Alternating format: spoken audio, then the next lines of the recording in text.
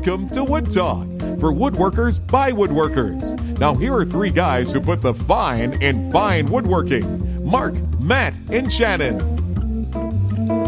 All right, welcome to Wood Talk, number 289 for January 4th, 2016. It's a new year. Merry New Year. Merry New Year, everybody. On today's show, we're talking about removing mill marks in boards, dovetail orientation for casework, non-traditional table designs with regard to wood movement, the trend to speed up woodworking videos, got a lot of things here, moving from a dry climate to a humid one, being called a carpenter instead of a woodworker, and a look back at the projects that we made in 2015. But before we get to all that, let's thank a few donors. You know, it was the holidays, and we had a couple weeks off, so we've got a couple of names here to mention. Christopher Lalong, Jay Brash, Daryl Adams, Christopher Kelby, Kelly Burns Woodworks, Theodore McMahon, Green Trace Associates, LLC, wonder what the dude's name is. Andrew Hansen, Stephen Hummel, and Jeff Waite. Thank you so much, guys, for supporting the show. And if you want to support us too, you can just go to woodtalkshow.com. Look over in the right-hand column. You'll find the donation links right there. And if you send a few bucks in, we will thank you by name at the beginning of the show, which kind of makes you famous a little bit, sort of. Kind of, sort of. Just a little bit. So, look, it's 2016. It's a new year. We promised you, with sort of a cliffhanger on the last show, as Matt departed the Wood Talk premises, that we would have a new host coming in, and we didn't let you know who it was going to be. Truth is, we really had no idea. So we combed the darkest places of the internet to find our best choice. And I'm happy to say, after all that speculation, we would like to welcome someone who you may have heard of before, Nick Offerman, to the show. I'm rather girly. One stood up next to Ron Swanson. No, that's very interesting, Nick. But thanks for taking time out of your schedule to be here. Obviously, that's not true at all, because that would be crazy. I wish it was true. I just fainted. Yeah, not to take anything away from our true new co-host, who you might have already heard his laugh. It's just his trademark thing. What is it with the third co-host on the show has a trademark laugh that everybody just can hear from a mile away. You just know it's always named Matt. And that's actually just pure laziness on our part. Yeah, so true. We don't have to change anything. We would like to Malcolm. let's Malcolm Watt. We would like to welcome our new co-host to the show, Matt Cremona. Welcome, dude. Thank you. Thank you so much. Yeah, we had a really good time talking to you the first time, and we figured, well, he did it once. He probably won't mind doing it again and again and again and again.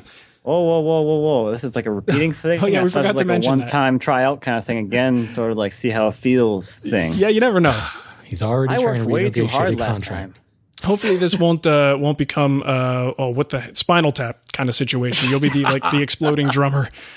So hopefully you'll stick around a little longer than that. But anyway, we really like Matt. We like what he's about. We like his woodworking style, his interest, and his personality. We thought he would be a really good addition to the show, and we hope you do too. So Matt, if you can, take us through a little journey here about who you are in case people aren't familiar, what kind of woodworking you like to do, your woodworking perspective, just, some things about you. That's pretty high-level stuff. Yes, it is. Be careful. Okay. Well, I like woodworking a lot, if you haven't already noticed that, because I'm on a woodworking show. Mm-hmm, so that good. Really I'm glad I led off with that statement. You passed that test. No, I've been woodworking for 8 years now, and it really just kind of, I don't know, it's one of those things that happened to me, like I just really fell into it really, really hard. Mm-hmm. Like, hard and deep, take that where you want to, but it was... I'm not going to tell you where I just took that. There's a family show here. How do you know what website I'm surfing right now? Shannon, come on, man. Stick with it. But yeah, I really slipped down into it, and I just kept getting more and more into it, and it really just took off for me. So I went from just like really simple basic stuff to probably more advanced level things pretty quickly, and it was all in my own shop, all self-taught. And then, like, from the woodworking side of things, I kind of progressed into, like, this whole, like, side offshoot of woodworking is the lumber production and making lumber out of trees. And I started going back towards the final source of lumber, from buying rough cut lumber to drying your own lumber to cutting your own lumber or buying stuff from a mill and then milling it yourself and then now, like, cutting down trees. Sure. So I'm kind of coming down from that side as well. So, I think I have an obsessive personality. I think it's probably a good way to put it. Yeah, I know what that's like. I'm kind of like that too, and that's a very similar story to mine. So because I like to lump people into very broad categories, and folks like to do that to us as well, because obviously I'm the power tool guy. Forget about that book, Hybrid Woodworking, had nothing to do with hand tools, and of course Shannon, he's obviously the hand tool guy. So I'm very curious if you want to box yourself in a little bit there, would you call yourself more power tool guy or hand tool guy, or a little bit of both? I think I sit pretty. I'm like more towards your side, Mark, than Shannon's side, but I'm like way more towards Shannon than like midpoint, I guess, from where you are. Oh, Basically, I'm like right in the middle. I would say. I just appreciate being an extreme. That's all. You are definitely an extreme, Shannon. You're an extreme, Shannon. No doubt about it. Matt, I think you're a lumberjack and you're okay.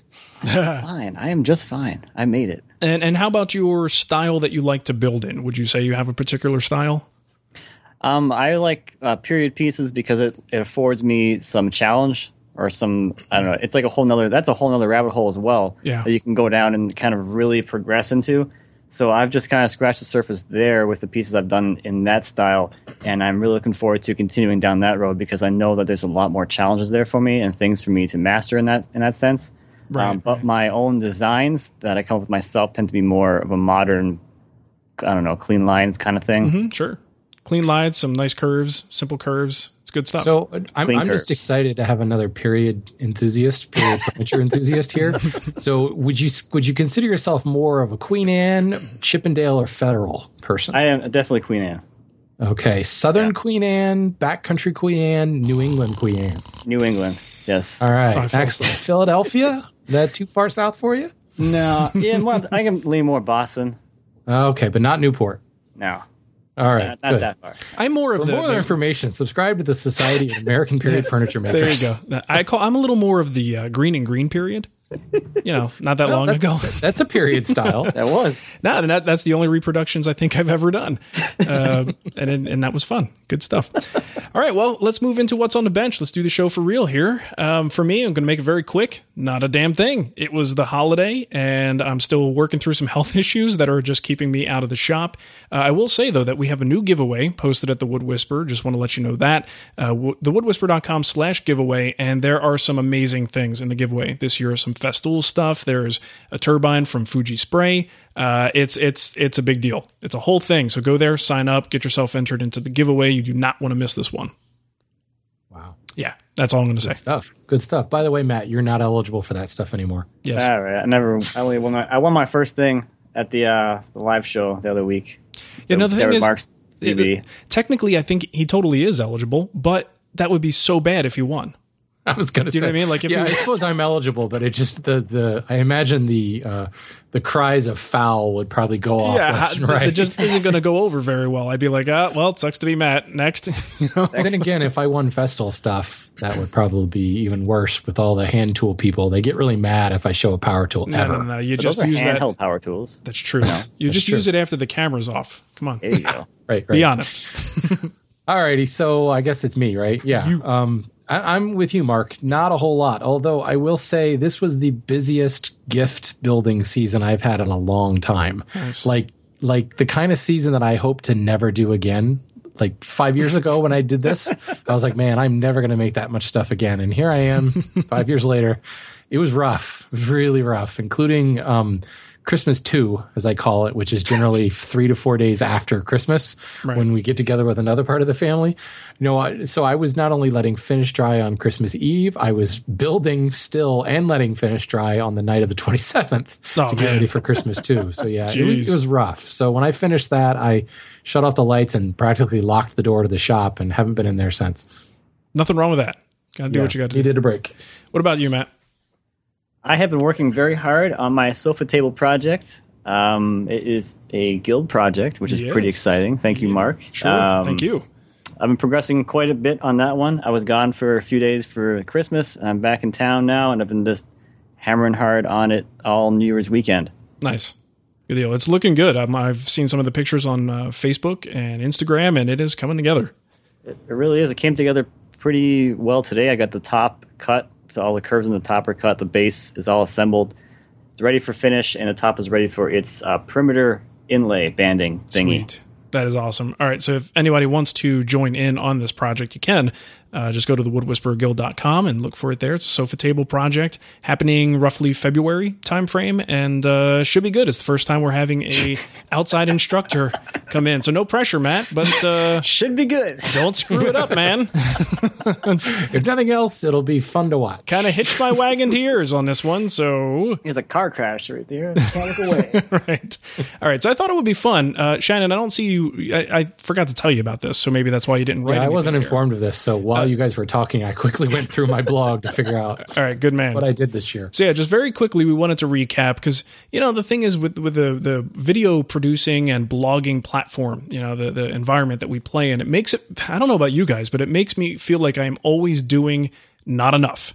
Like I'm just not making enough projects every year because, and I think it's when you just get inundated with your feed showing you all these different things from all these different people, it just makes you think everybody's more productive than you are. So at the end of the year, I really like to look back and just actually look at literally what did I make this year? And if that seems like a lot, a little, and a lot of times, most of the time, it's way more than I thought I made. Which is always kind of cool. So Matt, I'll let you go first. Let Shannon continue to count his projects. How many fingers does he need? Let's see. I did the secretary desk. That was my biggest project to date at the time. It still is. I did the changing table for my son, his bassinet, and his crib. And I did a flooring project. I made and installed my own tongue groove flooring all the way from the tree. Oh, man. That's awesome. That's crazy. It does look awesome. I hated every minute of the end. I was gonna say, I got towards the end of that thing. I'm like, I'm never doing this again. Yeah, that's rough. Next time, Pergo. Right? I have to say though, I didn't spend much money on the whole project. I think I did the whole thing for the OSB that I used for the subfloor or the sheathing or whatever was cheaper. It was the most expensive thing in the whole project. Wow, that's awesome. Well, when you're cutting the stuff yourself, that's great. Yeah, very cool. What about you, Shannon? It was an interesting year for me, and kind of like you said, Matt, whoever said it, Mark. You look back on it and you're like, man, I didn't do anything this year. And then you start counting up, and it's kind of cool to see I did a lot of stuff. This year was more about smaller projects for me. I came out of a couple of big ones, although I say that, and this year I built a king-size bed, and I didn't, we'll say half a project. I finished the dining table because I technically started that last summer. I built 3 smaller furniture pieces for a client, one of which has already been published on the show, the little display shelf. The other 2, whenever I get around to editing that video, there's a wall hanging Chippendale kind of fretwork shelf, and then there's a small, I'm calling it a plant stand, but technically it's just like a small side table-ish thing in a Southern Queen Anne style. Those 3 projects were all for clients. And then I built a bunch of little things. It's funny because Mark, you and I were joking via text earlier about how people comment on how I love the long form videos we do now on YouTube. And I'm like, haven't I always done long form videos? This is such a nice change. Well, I did look back and I can understand maybe where some of that's coming from, because I think some of the pressure to kind of get things shorter and shorter. We've talked about this in shows before. Yep. I did a lot of smaller projects, things that I could knock out in one video and do kind of 15 minutes worth. Mm-hmm. So there's all kinds of little things. And at first I was really quick to discount those. But as I start looking through, the multiple things I turned on my foot-powered lathe to the stupid things like a peach crate, but they all had really cool kind of skill building things in them. So I don't know. It was an interesting year. I spent a lot of time teaching individual techniques to my hand tool school students instead of big projects. Sure, so right. Yeah, it was good. I feel good about it. I came up with 10 projects total. Okay. But technically I'm going to say 9.5 because that dining table shouldn't be. Nothing wrong with that. I would just call it 10. For me, I had, looks like about 9. The gaming table, kids table and chairs for the charity build, which by the way, over 20 grand. I built that too. That's right. There you go. Now you're definitely over 10. Nicely done. The woven panel rolling hamper, outdoor sitting bench, mirror frame. This one, I kind of shouldn't count this. The hall tree and bench project that I did on Rough Cut with Tommy. Hey, who's better than me? Yeah. And I didn't really build it, but I'm going to put it in there because I published it as a video on my website. So I win. Yeah. Who was that weird guy in the button-down shirt? Someone who was very uncomfortable wearing a button-down shirt from Walmart. That clearly is not in my regular wardrobe. The memorial box that I made for my uncle and aunt, sculpted rocker and modern chest of drawers and nightstand. So that's. I love how you just fly by the Maloof rocker. Yeah. Sculpted rocker. It's on every woodworker's bucket list. It's just not one of those. I guess when it's one of the 9. It should be weighted a little bit differently. You make me sick. Well, you know what? But I still walk away from this going, darn it, I don't do enough. Because so many people, and this is funny, we will be talking a little bit more about this later because of a voicemail that came in concerning the sort of trend of faster paced videos and smaller projects. But we'll get to that later. So let's jump into what's new, some things that we found, interesting things that you might be interested in hearing because they're interesting. I wanted to mention, not only did our buddy Matt leave the show in 2015, around the same time, our other good buddy, Tom Iovino, pulled back from podcasting and blogging as well. And he's kind of just completely walked away from a lot of things. Now, his website's still going to be up, and he's going to be maintaining that and keeping it up, but I don't think he's adding any content to it. And he's just got stuff going on and wants to spend more time with his family. I don't know all the details of it, but wanted to wish Tom the best. He's been very productive on his website. I mean, thousands of posts. The guy's probably one of the most productive writers, prolific writers I've seen on the web, and love the guy. Really good person, and I hope everything's okay, and then wish him the best. Really selfless person, I might add. A large majority of those 1,000 posts have nothing to do with Tom. Right. They're all about other people's stuff, which is pretty cool. Because let's face it, most bloggers are narcissistic. They tend to be. Yeah, I would say so. All I do is write about myself. So, yeah. Right. Yeah. So he's, you wish him well. Hopefully if you have a way to contact him, you can send him something to say, hey, thanks for all the great stuff you've done over the years. And speaking of Matt, we did get a lot of great feedback and well wishes. And I contacted Matt and said, hey, I don't know if you want to just, say a few things to thank people. So, folks who listen to the show will hear it. But he did reply to folks on the Wood Talk Show website who came in and left some kind words. But he says, as I head into the great unknown that is my new life as a former co-host of possibly the greatest collaborative woodworking podcast, I can't begin to express how much I appreciate the kind words and fond farewells all of you kind folks have sent me directly and left posted on the Wood Talk website. You're all better than tacos and stretchy pants to this woodworker in a basement. Wow. So good luck, Matt. That's high praise. Yeah, good luck, Matt. We still talk to Matt. He's still doing good. So he's still complaining about things and eating tacos, doing what Matt does. Yeah, pretty much. Same old stuff. He's just not on this show anymore. All right, so another thing sent in from David here. It's a gallery of 365 spoons crafted by an artist. Let's see, David says it was one per day for a year with only hand tools. You're welcome, Shannon, you jerk. That's what David said, not my words. Sure, you would have said it anyway. Yeah, probably. We'll put a link in the show notes. It's a very nice display of some just really creative designs for spoons. But can you imagine that sort of challenge, making one a day for a year, doing anything? I mean, I have trouble brushing my teeth 365 days a year. There are people who go to great lengths to avoid doing dishes. This is one of them. Yeah, and I mean, geez, instead of just washing that, I'm going to carve a new one. Good idea. He finishes eating with it, throws it in the fireplace, and starts working on tomorrow. Yep, here we go again. All right, Matt, you're up.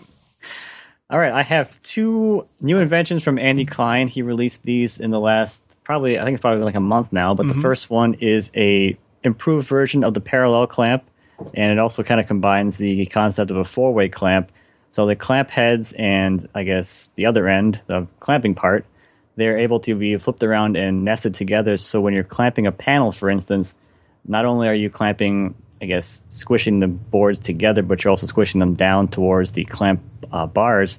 So you have pressure pushing down, keeping all those seams nice and tight. And I mean, for me personally, and if you've seen any of my stuff, I don't really care for this kind of stuff normally because I'm more like the mill your boards well, and then you don't have to put any clamp pressure anyway. It just kind of all comes together and it's all perfect. But I know there's times where that's not really possible. Maybe you don't have any more thickness to, take a twist out of a board or whatever, and you have to have that alignment there, and you don't have any like biscuits or dominoes or whatever. This thing is super slick. Seen it in person. It's one of those like, I don't know how no one's ever thought of this before kind of things. Right. Yeah. Well, I mean, he's the guy who does that. Yeah, comes up with he the things does. that no one else has thought of before. So I hope this Coming all soon to a Rockler near you. right, exactly. Clamp contraction number 743. I really hope he's able to capitalize on this stuff. Yeah, seriously, that's a cool idea. Yeah, very cool. It is. And then he did have a second version of that out as well, and we'll have links to both those videos in the show notes. The second invention that he just put out, probably like, I think it was last week or the week before, is a new, I guess, improvement on like a Moxon or a twin screw style vise. One side of the vise has a fast screw. I think it's 1 turn per inch or something like that. It's like 4 times faster than a normal screw. And the other side has a cam, so you can really crank down, put a lot of pressure on things really quickly. And this thing, I was excited with the clamps, but then when he showed me this thing, and I got to try it in person, like, this needs to be in my shop yesterday. Yeah. Because it's so nice. You're sitting there playing with it, I'm like, I don't know how I don't have this. Yeah. It looks cool pretty idea. awesome. For sure. Wow. I want that. Andrew, I want that. Send one over. All right, this next one comes from me. This is a little bit of a personal statement, but Ted Buscana, he's a joiner in Colonial Williamsburg. If you've watched any of my Williamsburg videos, Ted shows up in nearly all of them because the joiner shop is hands down my favorite place in Williamsburg, but it's always been called the Carpenter Shop. These are the guys that, used to be the House Wrights when Roy Underhill was the master there, and then they didn't kind of know what to call them, so they always called it Carpenter. Sometimes they called themselves joiners. Well, this week, Ted was actually named the new master of the brand new joiners shop in Williamsburg. And they're launching an entirely new trade separate from the carpenters. So for those of you who don't know, carpenters are the guys building the houses. The joiners are the ones doing like the window frame, the moldings, all, of course, the furniture and stuff that goes inside. Much more detailed work that actually uses joinery instead of just kind of nailing stuff together. Well, I shouldn't say that because houses use mortise and tenon, but it's a refinement on the carpenter side of things. And it's kind of exciting because it is a brand new trade with a brand new apprentice system coming under it down in Williamsburg. There's not a whole lot of details on it yet, but it's just exciting to see a guy that I met years and years and years ago who was as an apprentice and kind of watch him, for lack of a better term, grow up in the system and is now a master of his own shop. So Congrats to you, Ted. I can't wait to come down and see you again. Very cool. That sounds good. All right, let's move into our kickback. This is where you give us some thoughts and opinions on things we may have talked about in previous shows. Got one here from John Mikulak. He says, the other night I posted a question on the forums. I'm assuming he's talking about, woodtalkonline.com, on the forums about some milling and not having a planer. And we'll put the link in there as well if you want to go check it out. He said Splintered Dave, I guess one of the other guys in the forum, had one that he didn't need, which he was willing to give to me. I told him I couldn't pay for the shipping for a couple of weeks. In a matter of minutes, Ken Cooper, another forum member, offered to pay for the shipping. And now 3 days later, I have a perfectly working planer in my possession. I'm truly humbled by this whole experience and so happy that I have been welcomed so warmly into this community of wonderful people. Shout out to Dave and Coop for being amazing, and I will be paying it forward as soon as I can. Keep it up, guys. So I just wanted to do that because I thought it was kind of a cool thing to hear, forum members helping each other out like that. So if you want to check out that forum, it is a friendly place, but don't go there begging for tools. Yeah, don't show up expecting lightning that. probably isn't going to strike twice, but it's at woodtalkonline.com if you're interested. And John, if you want to pay it forward, I am doing some forum research myself, and I now know how much Mark actually pays to keep that thing running. So just food for thought. Yeah. If you've got some extra cash you want to pass on to somebody, Well, that there's thing's the, expensive. There's the supporter level of the forum that you can actually get rid of the ads and pay a few bucks a year for it. So if you want to do that, go for it. I'm not going to stop you. All right, Matt, you're up. This is from Eric Lean, I guess. I'm terrible at names. Sounds good, yeah. All right. As was alluded to in last week's show, the Festool Domino seems to get a lot of hate. I assume because the price. Oh, what happened to Matt? Maybe because some brand prejudice and jealousy. As a college student working in my parents' back patio, I can. We lost you for a second there. Oh, is somebody streaming Netflix? That's what happens at Matt's house. I don't think so. No. I can start over. Yeah, That's go ahead. Fine. All right. As was alluded to in last week's show, the Festool Domino seems to get a lot of hate. I assume because of price and maybe because some brand prejudice / jealousy. As a college student working on my parents' back patio, I can understand the price problem, but is it my imagination, or could the same task be accomplished with a plunge router and a shop-made jig? Isn't the domino just a more convenient way of creating floating tenons? So isn't it just silly for people to hate on it when it can be done with a router and maybe a router table in the absence of a domino? Yes. Yes. Yeah. Yes and no. It's there's a lot more that's going to have to go into the jig methodology. It's not quite the point and shoot technique. You're not looking at pre-made tenon stock, and you aren't going to easily be able to get all these different super accurate sizes. So I think there's definitely something, that you are paying for, that people justify in the cost of something like that. But yeah, theoretically, you could do this with a router. Yeah. So what's the big fuss? It's like watch any episode of Woodworks with David Marks, and basically that's all floating tenon joiner with a router. Well, I think the thing is, it's a floating tenon. There is work involved if you're making it with the router. This is a way to get that same sort of thing with no work, and that's where people get uptight about it. You can walk around with a Morrison chisel too. That's true. You'd be crazy like Shannon. See, if I were to buy a power tool right now, it would be a domino. Yeah. So that ought to tell you something right there. Right. All right, this next one comes from Tommaso, just because it's fun to say it that way. Mm-hmm. Regarding shapers versus routers. Shapers are scary. If I hadn't scored one super cheap, 3-phase that I replaced the motor on, I probably wouldn't have gotten one.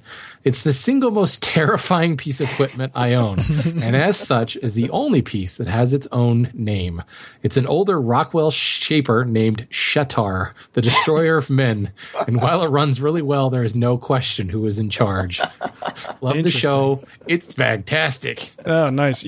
I've heard that before about shapers. I heard that they're very scary. I've never used one myself, though. Yep. Buy some diapers when you buy it. There you go. You might need them. All right, let's move into our voicemail. Got quite a few here, and this one is from Jimmy.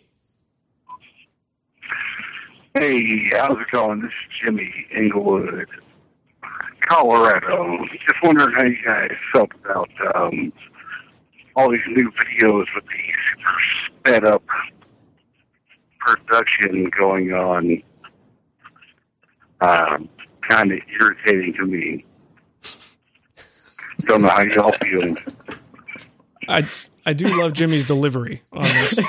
Is he talking that slow on purpose just to make the point about sped up videos? I really think he's highlighting because that was brilliant, Jimmy. I loved that. Very well done. That's a thing. It's definitely a thing.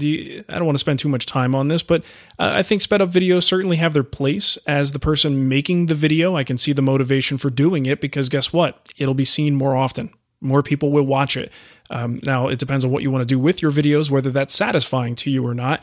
Obviously, you're talking specifically to 3 people here who put more time into their videos and probably enjoy fewer subscribers as a result. So it kind of depends on where your priorities are. But as a viewer, the great thing is you don't have to watch it. If you want more information, maybe you can try to contact the person. It would be nice for the folks who want that detail if it was in the video, but I guess you gotta respect their reasons for choosing to edit in a particular way that makes sense for them.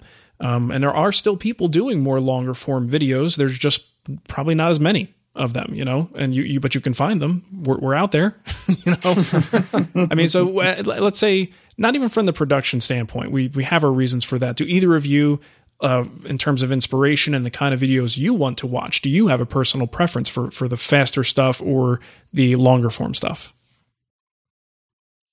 I mean, Shannon? All right. There's almost 2 questions there. I mean, I like the longer format video because I like the more educational video, but the actual sped up action, I really don't like that. And I say that knowing full well that I do it from time to time, but I think, I don't know, maybe I'm reading into what Jimmy's saying, but what he's talking about and what I've seen is like the 300% speed stuff, where it's like this person's a blinding blur and they're just stuff is magically happening. Yeah. I will, and let's face it, I work by hand, so everything I do is really, really slow. So I can speed up to 300% and it doesn't look that much faster. But, I'm going at 120% sometimes, just to kind of pick up the dead space between chisel strokes. Right. But if at any point it actually is killing the message, then no, absolutely not. I don't want to do that. Right. What do you think, Matt? I think from a viewer's side of things, for me personally, it depends on what I'm there for. If I'm there for entertainment, then it doesn't really make a whole lot of difference to me. But if I'm there to learn, then it's kind of hard. It's harder to learn if you're trying to figure out what they're doing and they're not telling you what they're doing because you don't know what they're doing because you don't know. Right. So it's kind of hard in that sense. But if you're just looking for inspiration, sometimes it can be pretty helpful. But it also needs to be done. I think some people do it well, and some people don't really understand how to use that as a method of delivering things. Yeah. Because I don't need you to speed up you walking across your shop, picking up your tape measure and looking around for it or whatever. Just cut that part out. I don't need to see that. Right. Because at that point, it cheapens the production because like you didn't take the time to even edit at all. You just put it into your editor, hit fast forward, and then exported it. Yeah, I mean, there are so many times where, for instance, pushing a board through the table saw, you could either speed it up so it takes 3 seconds, or you can cut it so that you see the beginning at regular speed, then you see the middle for a flash, and then you see the end at regular speed, and it still takes 3 seconds, but you're not making the person feel like they just, broke their neck on a roller coaster. So there's definitely, you're right, there's definitely different techniques you can use to compress time. I do think it has its place. I mean, to show like the passage of time sometimes. Oh yeah, definitely. Like carving or turning videos. Oh, sometimes yes. it works real well where you get to see. I find this works well with like curve cutting with a turning saw, which is really quite boring to watch at normal speed, but to watch the fretwork like come apart at high speed is really cool. Yeah. And it actually, I think, augments the message. I've done a couple of videos where I shoot sticking of a molding like from the end grain and done it really fast. You actually see like the wood kind of fall away and turn into a molding. That's cool. But, just showing it fast because I've got to get this video under 5 minutes or no one's going to watch it. No. Yeah. No, that's bad. All right. Well, let us know what you guys think. I mean, obviously, a lot of people like them. Some people certainly don't. Jimmy doesn't, clearly. All right. Clearly. He doesn't like it. It's okay, though. Everybody is entitled to an opinion. And let's see. Next one here is from Kyle, and he's moving pretty soon. Has a question. Hey, guys. This is Kyle calling you from Connecticut. I actually just moved to Connecticut from Lancaster, California. The weather in Lancaster, California is kind of similar to what Mark has. And I was wondering, maybe you guys can do this for like one of your weekend shows.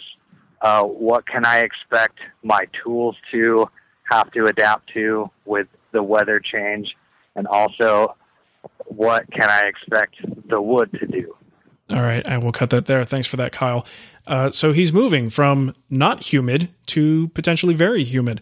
And I would imagine there's going to be some issues. Obviously, if he, I don't really have to do much in the way of rust prevention here. So he may not know all the materials you can use or techniques you can use to get rid of that little surface rust or prevent it in the first place.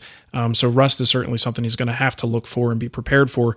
Wood-wise, I mean, he's got to wait, right? You got to bring the wood there. You probably want to stack it in such a way that it has good air movement and just let it do what it's going to do, right? I mean, how long if it's all kiln dry, Shannon, just off the top of your head, how long would you say to let it sit in that condition before you think it's probably safe to start digging into it? Couple weeks. Yeah, just a couple weeks to kind of acclimate a little. The key that he needs to figure out is what is his equilibrium moisture content? Kind of where is everything happy? And if he doesn't have a moisture meter, it might be a good idea, or at least a hydrometer or something, because it's going to move and then it's going to settle into what's kind of common up there. And it really shouldn't take that long. We ship lumber from, drop ship direct from the West Coast over to the East Coast, and they're building stuff like the same day, even though we tell them not to. Right. But nothing has yet exploded. So good to know. Cool. All right. We also got a voicemail from AJ from Connecticut. Really funny voicemail in regards to Matt leaving the show. The problem was it was really long, and I don't know why, but the quality of the call was just horrible. So I couldn't play it, but I wanted to let you know, AJ, we did get the voicemail, and thank you for sending that in. Last one here is from No Name Sad Guy, and that's the name I gave him because he didn't give us his name, but he says he's sad. Hey, guys. Love the show. Keep it up. Just got a quick question, but I want to make a comment first. Last episode, I tuned in and I listened, and there was a bombshell dropped. This bombshell stated that Matty Van is leaving the show, which is fine and dandy, except that you dropped this bombshell right before Christmas, and that made me sad. And I don't like to be sad. And then you fellers go on and say that there's going to be a new co-host. Great, love it. But you say I got to wait till after New Year's. I'm not patient enough for that, guys. You're killing me. But all joking, all kidding aside, I think Matt's doing the right thing, putting family first. You can't go wrong. And you guys are great for supporting him in that and encouraging him to do what's right. My question is this. A lot of people where I'm from, they refer to woodworkers or cabinet workers simply as carpenters. That's kind of annoying to me. I don't know why, but I don't like it. It bugs me. Do you guys get annoyed when you do some work? You know, like I made a table once, and people kept saying I was a great carpenter. I don't know why, but it annoyed me. Do you guys feel that way, too, when you get referred to as a carpenter instead of a woodworker? Love the show. Keep it up. You guys are doing a great job. Those of you who are remaining, because it's made me sad. Nah, just kidding, guys. Love it. You guys have a good one. It might just be my favorite voicemail we've ever had. I hope he calls back again. Yeah, please do call Seriously. back. Let us know what your name is, and don't say Larry the Cable Guy. Yeah, it wouldn't have been as funny with like my accent or lack thereof. No. That had to be exactly the accent that it was. Right. That was perfect. You know what? I'll be honest here. I've never been called a carpenter, so I don't know that I would react one way or the other. I've been called a carpenter at the Stepping Stone Museum, and to tell you the truth, I didn't even notice. The only reason I noticed that I can mark the incident is the guy I was working with really took offense to it and proceeded to like rail into this museum visitor to the point where I politely excused myself because I thought there were going to be blows exchanged. Wow. Interesting. Yeah. So I guess people really do. So would it bother you, Matt, if someone said, hey, you're a great carpenter? I don't know, a little bit. I don't know. It doesn't happen a whole lot. I know like the few times it has happened, like I noticed it because no one ever calls me a carpenter. It seems kind of weird. Because I don't think I'm a carpenter. I'm not out there building structures, which carpenter usually is associated with. Yeah. I don't know. Maybe a little bit. But maybe they're just not educated into that there was another name for people that make furniture. I don't know. Yeah, I mean, it's just a matter of being misinformed and knowing that there's a more clear term for that sort of thing. But if someone did, I don't think it would offend me in the least. But yeah, that's interesting. It definitely upsets No Name Sad Guy. That's for sure. Makes him very sad. Yes. All right, let's move into our email. Pretty packed show here today. This one is from Eric Butler. He says, hi, guys. I have a question about sanding to remove milling marks. I'm building a cherry slab desk, and I paid a local lumber yard to flatten the slabs. They're big. And he listed it in thickness, width, and length. Right, Shannon? He says. They used a monster drum sander and went to 80 grit. Now I'm ready to finish the desktop, and milling marks, straight lines down the length of the piece, are still visible. My question is, do you always /frequently spend extra time at the first grit in your sanding process to remove mill marks? I'm using the pencil method. Thanks, Mark. Scribbling on my workpiece before each grit and sanding until the marks are gone. I did 2 complete passes with 80 grit before moving to 100. Try my best to use the raking light, and it seems like the mill marks are gone. This is a gorgeous and one-of-a-kind top, and I want to go the extra mile here to finish it right. Am I on the right track here? Any other suggestions? And he says, thanks so much. Love the show. Keeps me sane during my 45-minute commute every day in Jersey traffic. So here's the thing. When you send one of these boards through a drum sander at 80 grit, if you're thinking about the type of 80 grit that we typically use in like a random orbit sander, this is not really the same thing. It's like the 80 grit version from a drum sander is like scraping it over the concrete sidewalk. So those ridges are much deeper. It's much more severe. So if you actually start with 80 grit in your sanding regimen, you really want to start a grit before with your sanding paper. So most of the time, I don't know, I'll leave and you may not have had control over this. It wasn't your sander. But in my shop, I'll do like a 120 grit sanding, and then I might start sanding with 80 once I get it to the bench. But I'll tell you what the best shortcut is, and this will work for you too, is get yourself a card scraper. If you just get a card scraper or a cabinet scraper, you can very quickly remove those initial deep marks, get most of the smoothing done, and then if you want to start with your 80 grit, you could probably even jump up a little bit from that point if you've scraped thoroughly. Yeah, just go to 220. Yeah. You have an opportunity here to just use a hand tool to get this thing done way, way faster and better, because those little marks are very, very difficult. Even using the pencil trick, you don't always get it all. And I think that's what he's noticing here. So I would go back, get yourself a cabinet scraper. I love the old Stanley number 80 cabinet scrapers. Scrape the hell out of that thing, clean it up, get the marks gone, and then go through your sanding regimen. It'll be a lot less dust in the air, and it'll go a lot faster. I could also say, ask them how much it would cost to run it through at a higher grit. Yeah, I know. Worlds colliding, dogs and crats living together. Mark recommended the hand tool. I'm recommending sending it back through the sander. The only reason I say that is we have 4 grits of paper. We have 4 grits of paper on site at our drum sander. Mm-hmm. And if we're going to remove material, we run it through at 80 grit, which you're right is probably like 40 grit. Right. And if we want it to be finished, we're sending out as a finished piece to a customer, we'll at least run it through at 120, if not higher than that. Yeah. Now it takes time to change the paper, especially on a 48-inch machine. So you may end up paying for that setup cost. But, what is that setup cost? I don't know. I mean, it could be $20. It could be $300, depending on the size of the mill. But it could be well worth it, depending on what they charge you. So totally. A little late now, I know, but doesn't hurt to ask. Yep. Cool. All right. This is from Joe. It says, "Hey, Mark, Matt." No, he didn't say that. He said, "Hey, Mark, Shannon, and yet to be announced new host." He's late. Me guy. Now he knows. Oh, boy. I'm building a new dining room table out of 12-color alder.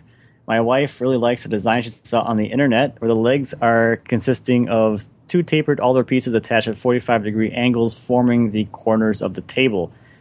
That is, the end grain of the legs is flush and visible with the top of the table. And his concern is in regards to expansion and contraction with the design. His question is this: is it a silly design that looks only good until it falls apart a year later? or is there a reasonable design fix that doesn't leave a 1/4-inch gap between the table itself and the legs? So basically what's going on here is the legs of the table are actually coming up through the tabletop, and they're visible on top. So you're basically setting the tabletop down inside the frame of the table base. And that tabletop is going to be constrained by the legs that are coming up through it. So it will expand and contract, and it will probably bust that frame of that base right apart. And as he mentioned in here, leaving a gap around the legs so there is some space for that tabletop to kind of float in there is one way to fix that problem. It's probably not the most attractive. With this design, I think you're kind of flawed. It's just naturally flawed in that it's going to bust apart if you try to make it look a little cleaner than that, unless you don't connect the 2 halves of the table together and they can float independently. But then you'll probably have some kind of weird racking thing. So gaps along the edges there for the expansion to have somewhere to go, or maybe look at a different design, or do plywood would be another option in that sense. Cool. Yeah, sometimes some designs just aren't meant to be. Out of solid wood, you gotta be prepared to make that call sometimes. Hey, on the last show, on Matt Vanderlist's last show, that's going to get confusing real fast. Didn't we agree that anytime a person wrote in whose name was Matt, that we were just going to assume that it was Vanderlist writing in? That's true. Except that he's using Alder, which is way too exotic for Matt. Yeah, but this guy's name is Joe. Oh, sorry. It says Matt up there. Never mind. You're getting so confused now. So confused. There's so many names. What a mess. And here's another one. This one's from Wilbur. He says, over the next year, I'm planning to build some bookcases and a cabinet that a flat screen TV will sit on. For both, I was planning on making a dovetailed case. The bookcases are going to be taller than they will be wide. On the other hand, the TB cabinet, I think he meant TV cabinet. He is a doctor, though. Maybe he has a cabinet full of tuberculosis. Yeah, terrible. Doctors are weird. Anyway, on the other hand, the TV cabinet will be wider than it will be tall. Does the fact that one project is taller and narrower and the other one shorter and wider impact how you would design the joinery? In other words, would you put the tail boards on top or the side for these projects? This is an interesting question, which is why I grabbed it. I think, when you're talking dovetails, obviously there's a mechanical joint that won't allow the board to come apart in one direction, but it will in the other direction. So even though with so much surface area and with glue and everything, it's not going to come apart in either direction, frankly, if you've cut it well and you glued it up nicely. But I always like to think about where is the most stress going to be on that case. So, for instance, I built a hanging cabinet that had all dovetailed cases, and the coolest way, like the most visible way to put the dovetails would have been to put them on the side so you could see them from the side of the cabinet. But in the particular part of this case that I was doing, it made more sense to put the tails on the top to prevent the sideboards from coming apart, because that's where the most force was going to be based on my design.